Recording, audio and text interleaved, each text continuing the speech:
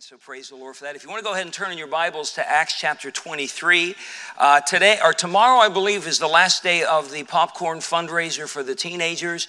If you have any questions about it, see them, and they can give you their code, and you can get on there. Thank you for the many that have responded. Brother Rob's been quite excited about that. Evidently, our church likes popcorn, and several teenagers have already got their entire way to camp paid for. And I appreciate them being willing to work at this, and thank you for helping them with that. Again, tomorrow night at 6:30 is the Christmas program from Heritage Baptist Academy. It will be live streamed. You're welcome to come and be a part of that. Please pray and ask the Lord to work and to bless in that. There'll be some soul winning opportunities this coming Saturday at 10 o'clock. Please join us as we go out and try to reach people with the gospel. Sunday school teachers, if for example, you may have been out of town on Sunday, your new lessons are on the office counter, make sure you pick those up. A week from Sunday is Christmas Eve, and we're looking forward to a great day. The Sunday evening service will be our candlelight service. It's going to start at 5 o'clock rather than 6. We'll keep trying to hammer that number in. I'm a creature of habit, and so I usually show up at the normal time. But this time you want to be early, 5 o'clock. We did that just because many folks have some Christmas Eve traditions, and so we wanted to have the service. I don't cancel services for holidays, especially Christmas. It's like, hey, Jesus, it's your birthday. We'll come back later. We're going to somebody else's house. We don't do that here. But at the same time, we want you to be able to enjoy your celebration. So please join us. Bring someone with you. We're looking for a wonderful time. A week later will be New Year's Eve, and we'll have our New Year's Eve service. It's flannel night, so we get to wear flannel shirts and all that kind of stuff. Make your favorite chili, some homemade bread. We'll have some judging going on, some awards going out.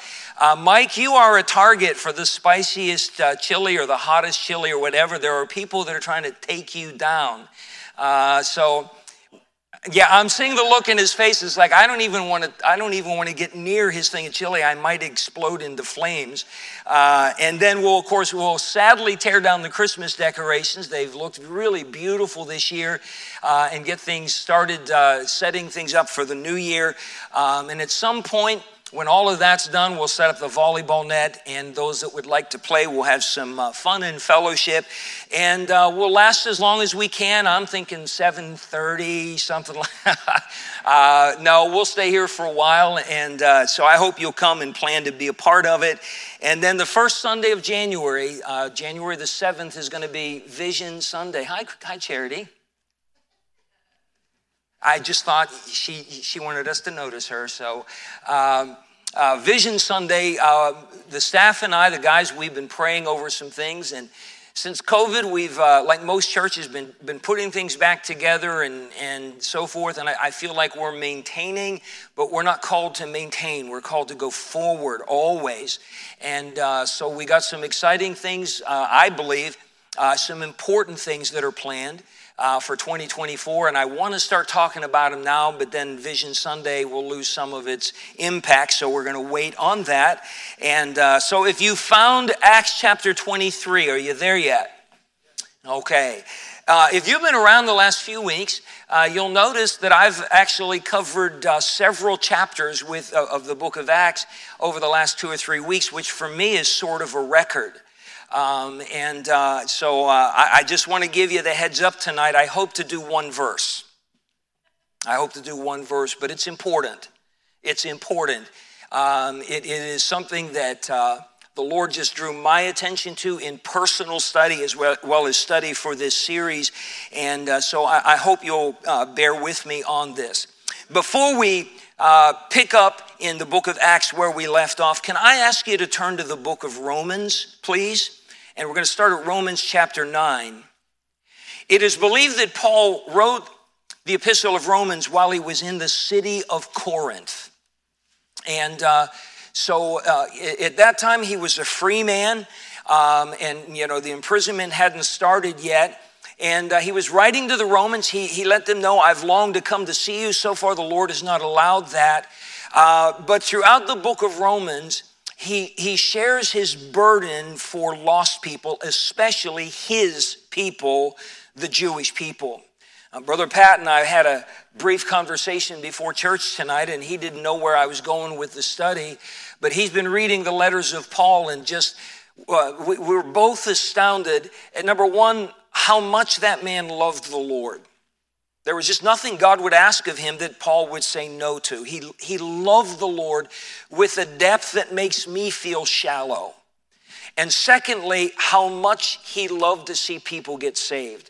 He lived for that, especially his people. Romans chapter 9, Paul writes in verse 1, I say the truth in Christ, I lie not, my conscience also bearing me witness in the Holy Ghost, that I have great heaviness and continual sorrow in my heart, for I could wish that myself were accursed from Christ for my brethren, my kinsmen according to the flesh. We often say we carry a burden for people. I have someone I'm thinking of right now. You might even be able to guess who it is. I have a tremendous burden to see that young man get saved. I cry over him as I pray for him. I want to see him get saved. Paul was beyond that type of burden and feeling. He said, if I could lose my salvation in order for them to be saved, if I could die and go to hell in their place, I would do it. I want them to be saved that badly, that deeply. I'm going to be honest, I don't know that I've ever carried a burden that deep for somebody to get saved, but Paul did. Look at the next chapter, please, verse 1. Brethren, my heart's desire and prayer to God for Israel is that they might be saved. For I bear them record that they have a zeal of God, but not according to knowledge. For they, being ignorant of God's righteousness and going about to establish their own righteousness, have not submitted themselves unto the righteousness of God. God's righteousness is only ours through the Lord Jesus Christ. But Paul's people, the Jewish people, had lost sight of that, and they thought that salvation was earned by their own righteousness, their own good works, and so forth. And he says they just don't understand. And again, my heart's desire and prayer to God for Israel is that they might be saved. In our journey through the book of Acts, we've watched Paul as he left the city of Ephesus. He did a brief return through Macedonia and Achaia. Then he went back again, going down the coastline, revisiting some of the churches that he had started. And then he was on his way to Jerusalem. Everywhere he went on that last leg of his journey, the Holy Spirit sent somebody to warn him and tell him that when he got to Jerusalem, he said it to the Ephesian elders, bonds and afflictions abide me. They're waiting for me. But Paul could not be deterred. He was bound in the Spirit to go to Jerusalem. He had this dear hope that the people would at last be receptive to the word of the gospel. He might be able to share Christ with his own people. And so we saw that he finally got to Jerusalem in Acts chapter 21. And he entered a Jewish vow because James, the pastor of the church there, thought it might quell some rumors about him, that he was anti-Jew, he was anti-temple, and all of those things. And Paul went along with that, trying to make peace, trying to do the right thing, but it all blew up. It all blew up.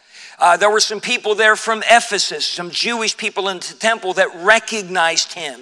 They stirred up a riot and saying, this man preaches against our people, against the law, against the temple.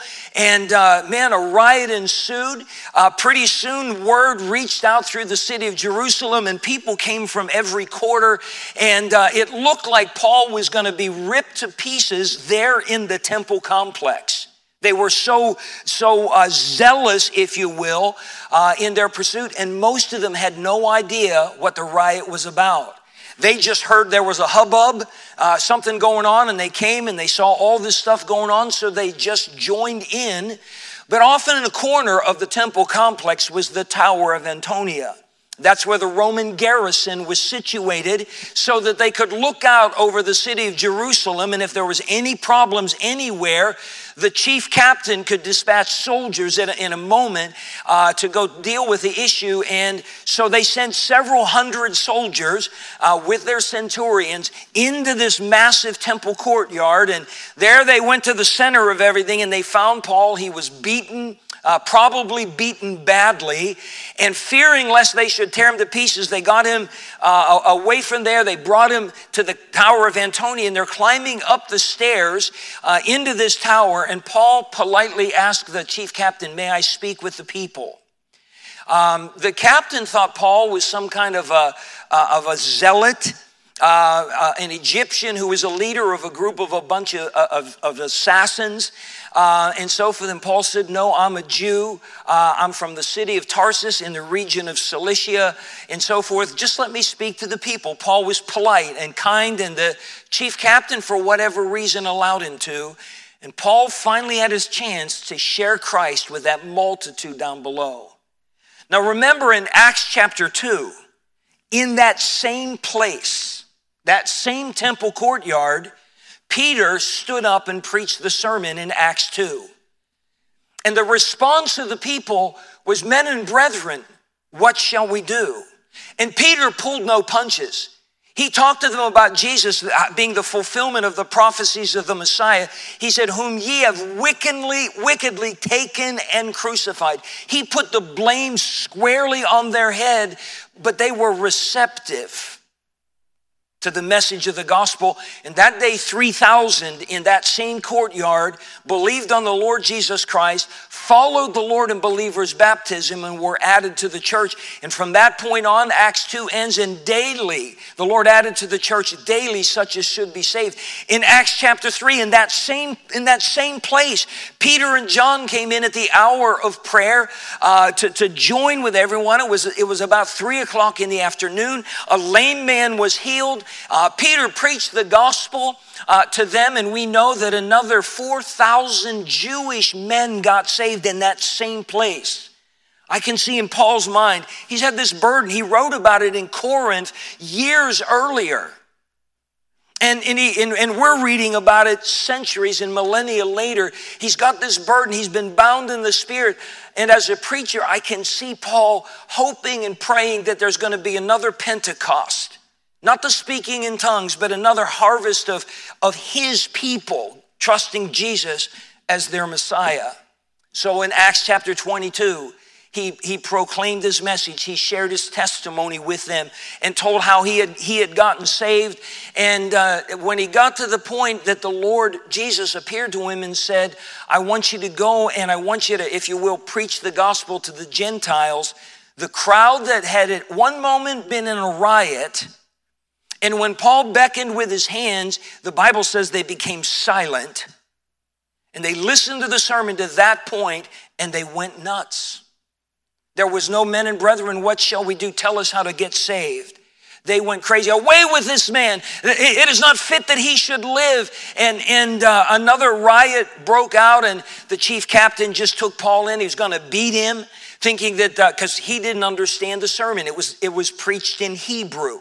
And he was a Roman, probably didn't understand it. And that's when Paul revealed, "I'm a Roman citizen.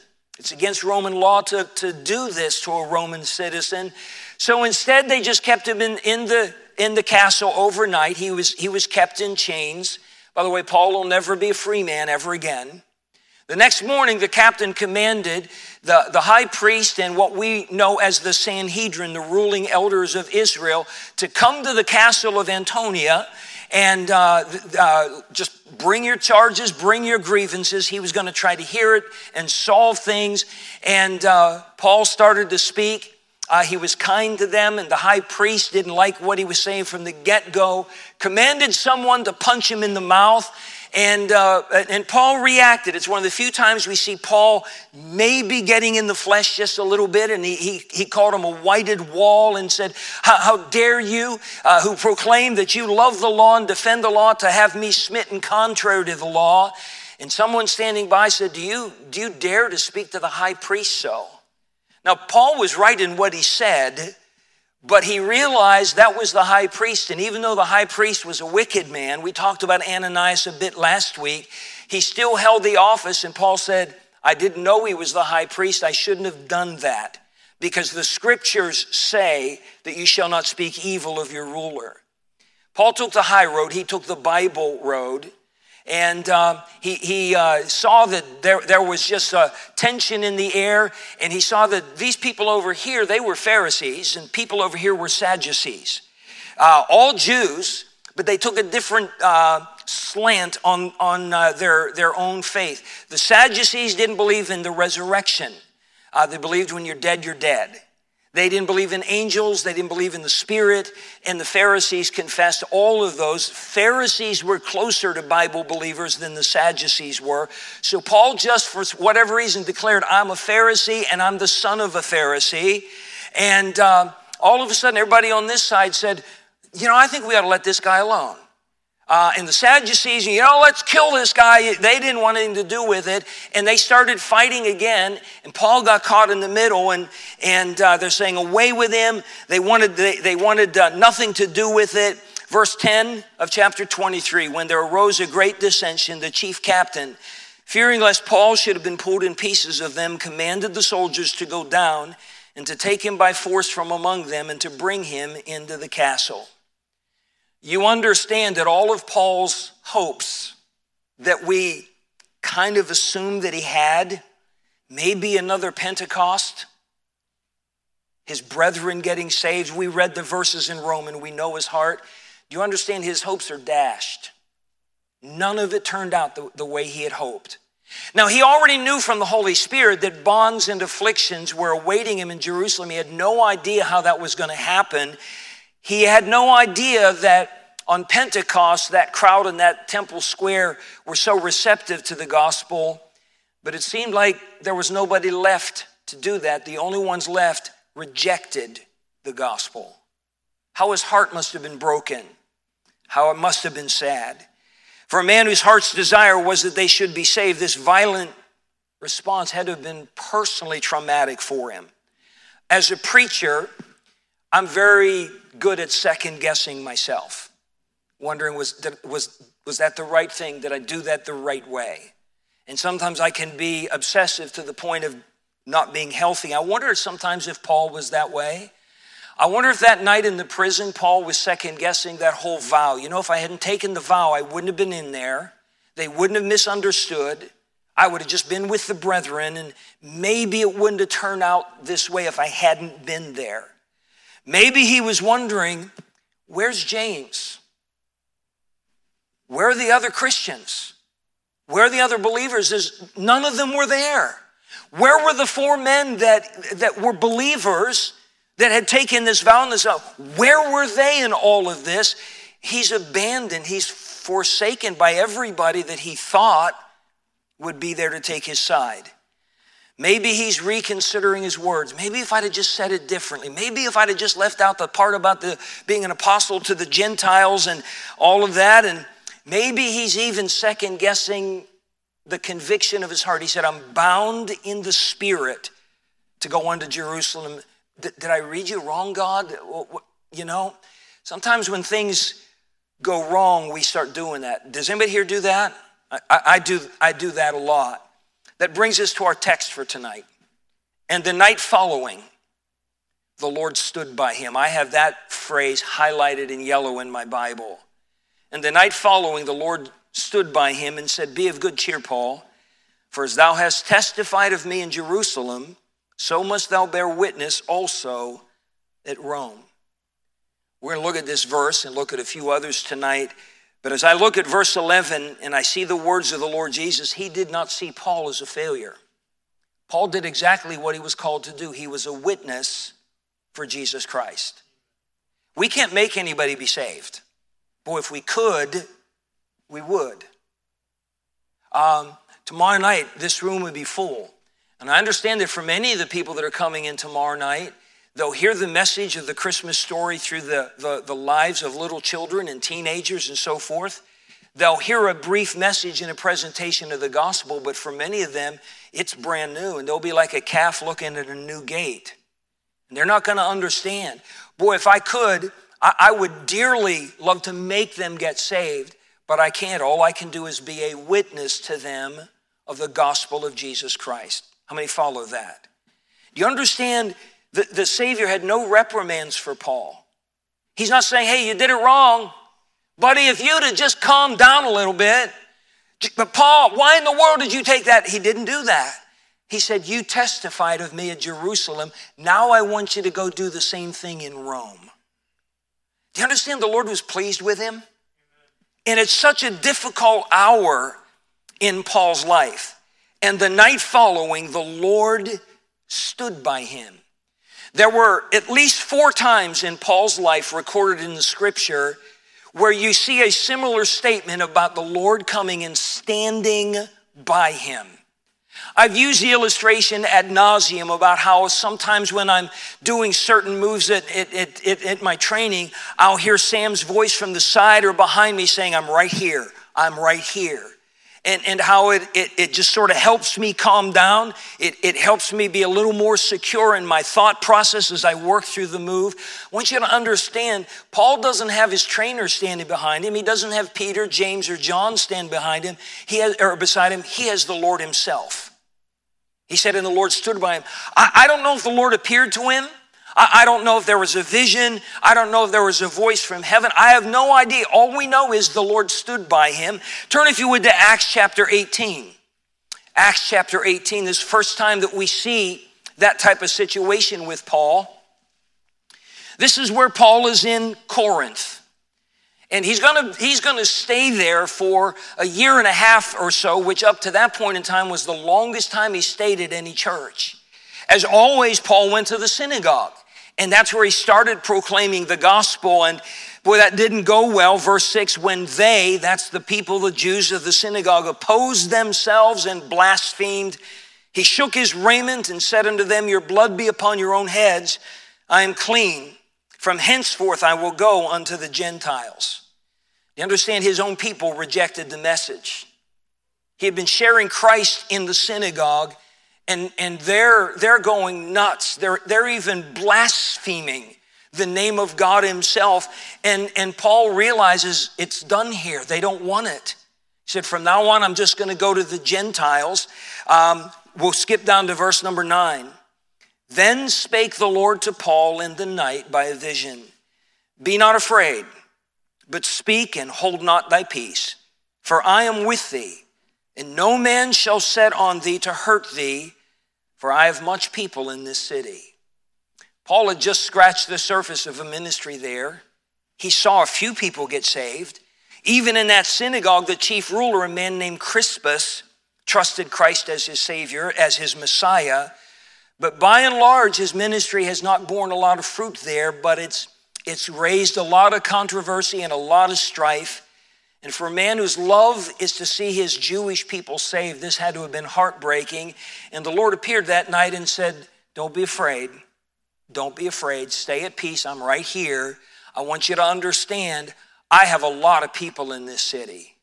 Do you know God knows who wants to be saved? God knows who's searching. We don't, so that's why we have to share the gospel with everybody. But you'd be surprised if you will take that burden on yourself and that ministry, as the Bible teaches us to do. You'd be surprised how many people really are searching. You'd be surprised where they're at. There are men in prison that are searching for a new way of life. Am I correct, gentlemen? We have some guys that are going into the prisons these days, and you might be surprised at who's going to listen to the message because they've reached rock bottom and they know they need help and hope. It might be somebody standing on the street corner with a help me, I'm homeless sign. It might be somebody whose door you knock on. You never know where it's going to be. It might be your coworker.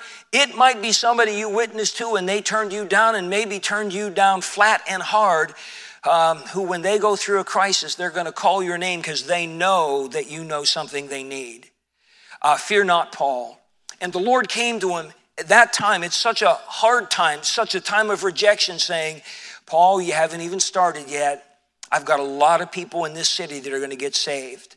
Now, we know from later events that the church at Corinth went through some difficult times. But in 1 Corinthians chapter 1, he writes to them about how they came behind in no spiritual gift. that they had some tremendous usability by the Lord, and there was a day that church was reaching multitudes for Christ. There are times we're going to try to serve the Lord and it doesn't seem like it worked. Doesn't seem like we got the results we wanted. Those are the times we need to realize the results are up to God. The faithfulness is up to us. The first Sunday we had our little church in Pennsylvania that we started in October, the last Sunday of October in 1991. We had hopes of some 35 or 45 people joining us for that service. We'd been busy working day and night, knocking on doors.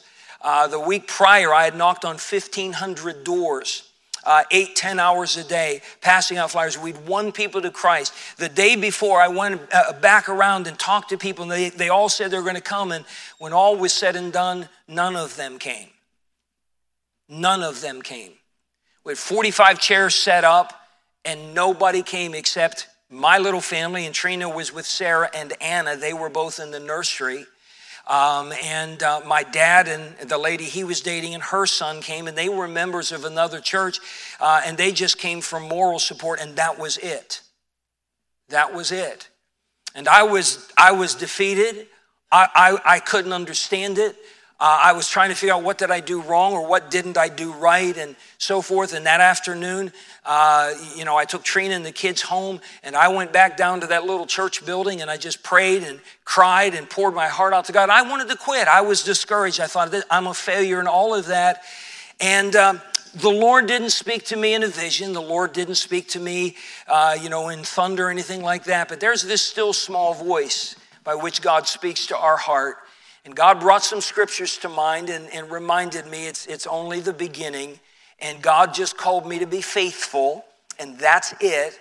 And so I got my heart restored and my hope restored, went home and talked to Trina, and we tried to encourage each other. We went back for service Sunday night, and we still had 8. We had one lady that came in the morning, came back and brought 2 people with her. And that was our start. But we knew God called us there. And we knew we were supposed to do this, and it seemed so hard. And there was the Lord standing by us. Fast forward 6 years later from that very Sunday, we had our 6th anniversary. God gave us a building of our very own.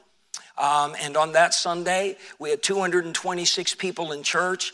Our auditorium was jammed full. People were standing along the walls out in the little lobby here. The back door was open. People were standing back there. And all I could think of on that day is, boy, I'm glad I didn't quit on the first day. The Lord stood by Paul at a very, very discouraging time in his ministry and said, don't worry about a thing. I'm here. I've got a lot of people in this city. You just stay faithful. We looked at Acts chapter 23 as the Sanhedrin rejected the word of the gospel. He's beaten. He feels like a failure. And everything's turned against him. And again in verse 11, be of good cheer, Paul, for as thou hast testified of me in Jerusalem, so must thou bear witness also at Rome. Sometimes we wonder, is God done with me? Is this it? But there's always a next step. Just stay faithful. And Paul at a dark time, number 2, he finds there's the Savior, the Lord came to him. Chapter 27.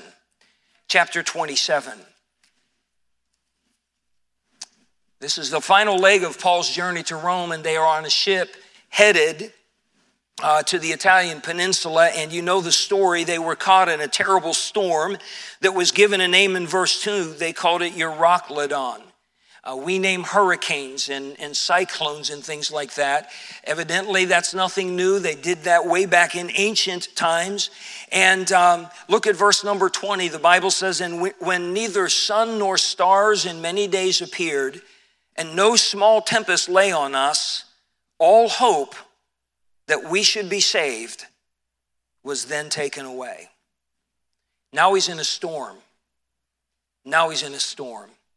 That phrase, I have it underlined in my Bible, all hope that we should be saved was then taken away.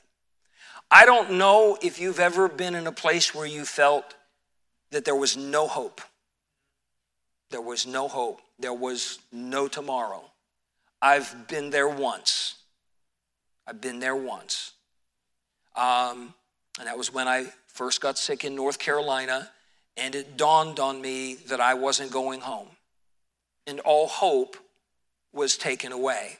I later learned the doctors told my wife and told the family that had been called to come in that none of the medications were working, that the pneumonia was at such an advanced state at that point that it was just a matter of time and I was gone. All hope was taken away. So Paul's on this ship. I was on a ship in a storm when you sent us to Alaska for a cruise for I think it was our 20th wedding anniversary.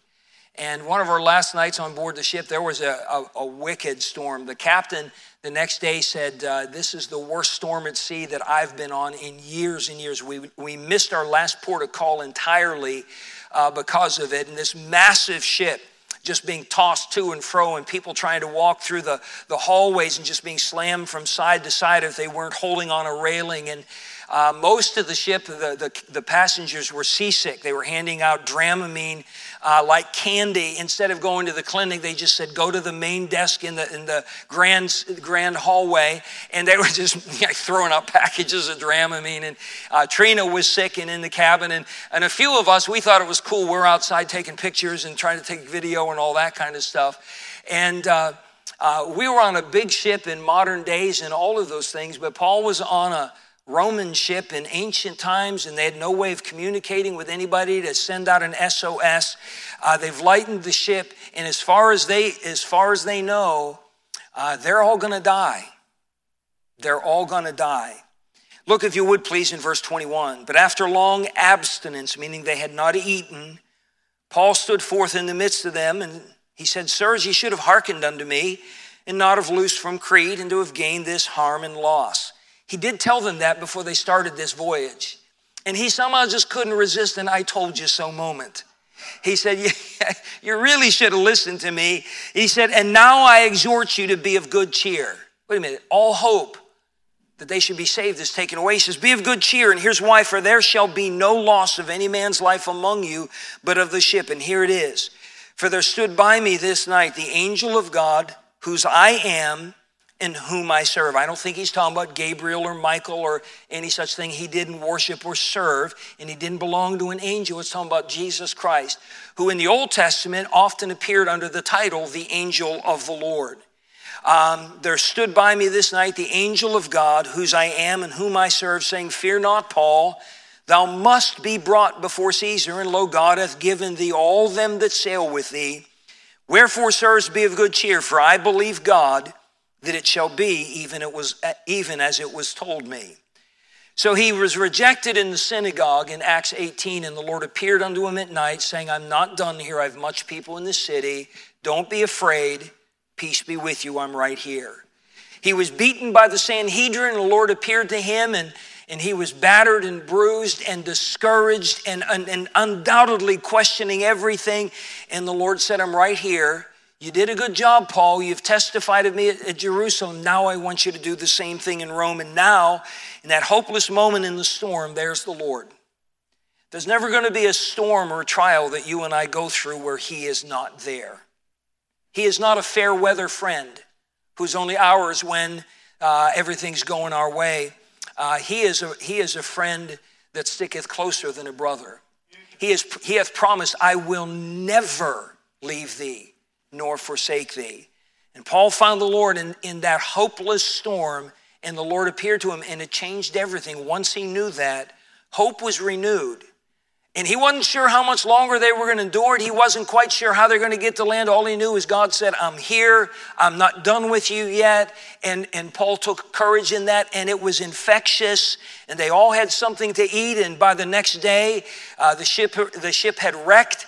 And they were stranded on an island, and found the people that lived there were kind people, took care of them, fed them, and they got to stay there until the seasons changed and they could finish that journey. Look one last time, 2 Timothy chapter 4. 2 Timothy chapter 4. This is the end of his life. Familiar passage of Scripture to us. Much of it may be committed to memory by some of you. Paul says in verse number 6, he's writing to Timothy, his young protege, for I am now ready to be offered, and the time of my departure is at hand. Some believe that Paul knew that a date of execution had been set for him and that he knew it. Others just believe that he knew, maybe the Lord let him know it's soon. But he said, the time of my departure is at hand. We're all going to face that time, you do know it. It may come with or without warning. That's why you need to be ready now. You need to be ready to meet the Lord. If you're not saved, you need to be ready now, because you may not find the end of your days to be such where you're going to have lots of time to consider it and make the decision. It might come just like that. If you're saved, you say, someday I'm going to live for God. Someday I'm going to get right with God. Someday I'm going to stop being like this. You may not get the chance to have such a someday. You better take care of it now. Paul said, I'm ready to be offered. There's nothing left for me to do. I've done everything that God wanted me to do. I have fought a good fight. I have finished my course. I have kept the faith. What a testimony. I mentioned Pastor Clarence Sexton, who went home to be with the Lord last night. Anybody here ever met him? Anybody ever meet him? Okay, I'm the only one here. You met him? Okay. An incredible, I'll be honest, knowing what I know about him and his testimony, I think he could say the same thing in verse 7. I fought a good fight. I finished my course. I've kept the faith. Henceforth there is laid up for me a crown of righteousness, which the Lord, the righteous judge, shall give me at that day, and not to me only, but unto all them also that love his appearing. Paul seems to be ending on a high note. He's encouraged. He's hopeful. And then his mood changes. Verse 9, do thy diligence to come shortly unto me, for Demas hath forsaken me. Demas was his companion in the ministry. He's mentioned in Colossians, in Philemon. He's forsaken me. He's gone out into the world. He's departed unto Thessalonica, Crescens to Galatia, Titus unto Dalmatia. And not all these men backslid. They just all left and they're serving the Lord elsewhere. Only Luke is with me.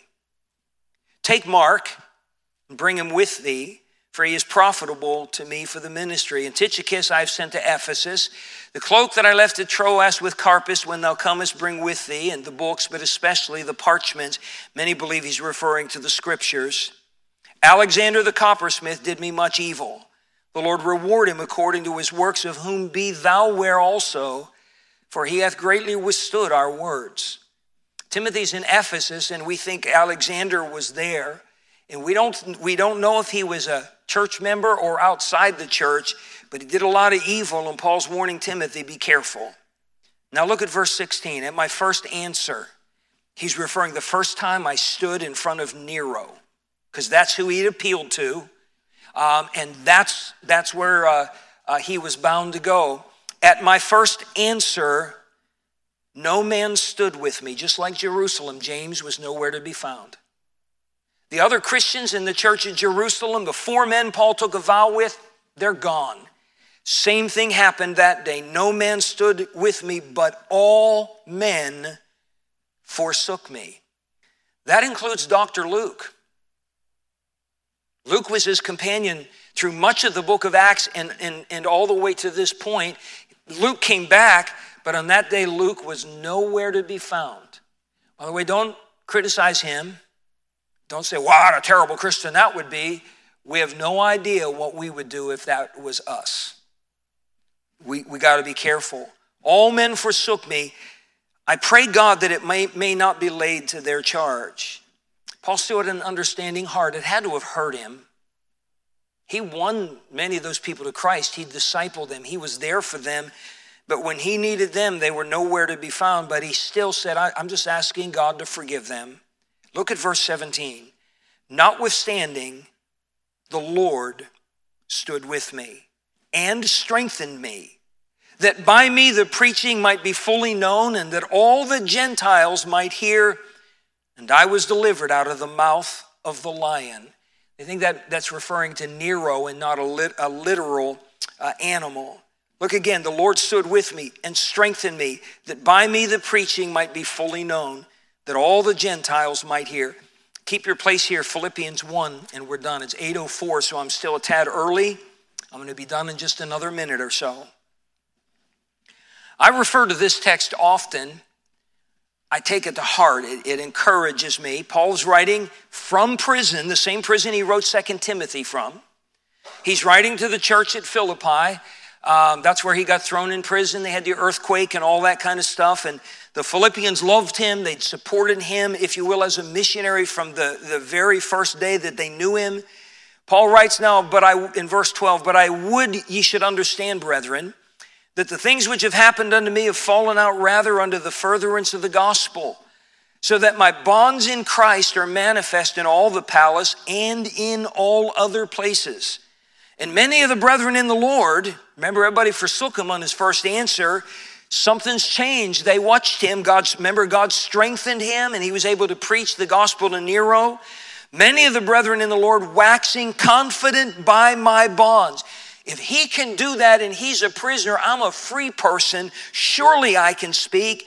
Their waxing confidence are much more bold to speak the word without fear. Some indeed preach Christ even of envy and strife. There are people making fun of it and everything that I'm preaching. Some also of goodwill. The one preach Christ of contention, not sincerely, supposing to add affliction to my bonds, but the other of love, knowing that I am set for the defense of the gospel. What then? Notwithstanding every way, whether in pretense or in truth, Christ is preached, and I therein do rejoice, yea, and will rejoice. So we see in Acts 18, he's rejected in the synagogue, thinking he's a failure in Corinth, and the Lord stood by him that night and said, I'm here, be at peace, I'm not done, I have much people in this city. He was in Acts 23 beaten by the Sanhedrin. He's left in a prison cell in the Roman tower, and the Lord appears and says, I'm here. You did a good job. You testified of me here in Jerusalem. Now I'm going to have you go to Rome and do the same thing there. In Acts 27, he's hopeless in that storm, and the Lord appeared to him and said, I'm not done with you yet. I'm bigger than this storm. I'm going to see you through, and I'm going to use you some more. And in 2 Timothy, he knew that heaven was just a breath away for him. He was forsaken, though, at the seat of Nero's power, but the Lord stood by him and strengthened him, and God used him in such a way. Nero didn't get saved, but some Christians listening to him that heard about him, man, they got on fire and started talking about Jesus, and undoubtedly some people there got saved. We know one prisoner of his got saved. Does anybody know his name? One of the prisoners of Paul, fellow prisoners of Paul in Rome, got saved. Anybody know his name? Onesimus got saved. Here's a man that in the darkest moments of his life, he found out that the Lord is right there. Turn to Psalm 23. Psalm 23. Possibly the most famous chapter in the Bible. Psalm 23, many people read it and even recite it without knowing what it's all about. Verse number 4, we know this is the Lord is my shepherd, I shall not want. Verse 4, yea, though I walk through the valley of the shadow of death, I will fear no evil. Read the next few words with me, church. Ready? For thou art with me. Thy rod and thy staff, they comfort me. Thou art with me. I'm not the Apostle Paul, but I am one of the Lord's sheep, and he is my shepherd. So I can take the same comfort that Paul got, knowing that the Lord is with me. Psalm 34, last verse, and we're done. We sing this. If we had a piano player, we'd close singing it tonight, but I'm not going to have you bear with me trying to start it a cappella. Verse 6, this poor man cried, and the Lord heard him and saved him out of all his troubles. The angel of the Lord encampeth round about them that fear him and delivereth them. O taste and see that the Lord is good. Blessed is the man that trusteth in him. Whether you're discouraged because things haven't worked out the way you thought they should, whether you're in the middle of a storm, Maybe you're feeling like you're all alone in your school or your workplace. Would you take comfort in the fact that the same God who stood with Paul in his darkest moments stands with you, and he's not going anywhere. So take hope in that. Fear thou not, the Lord said, for I am with thee. Can we close in prayer? Father,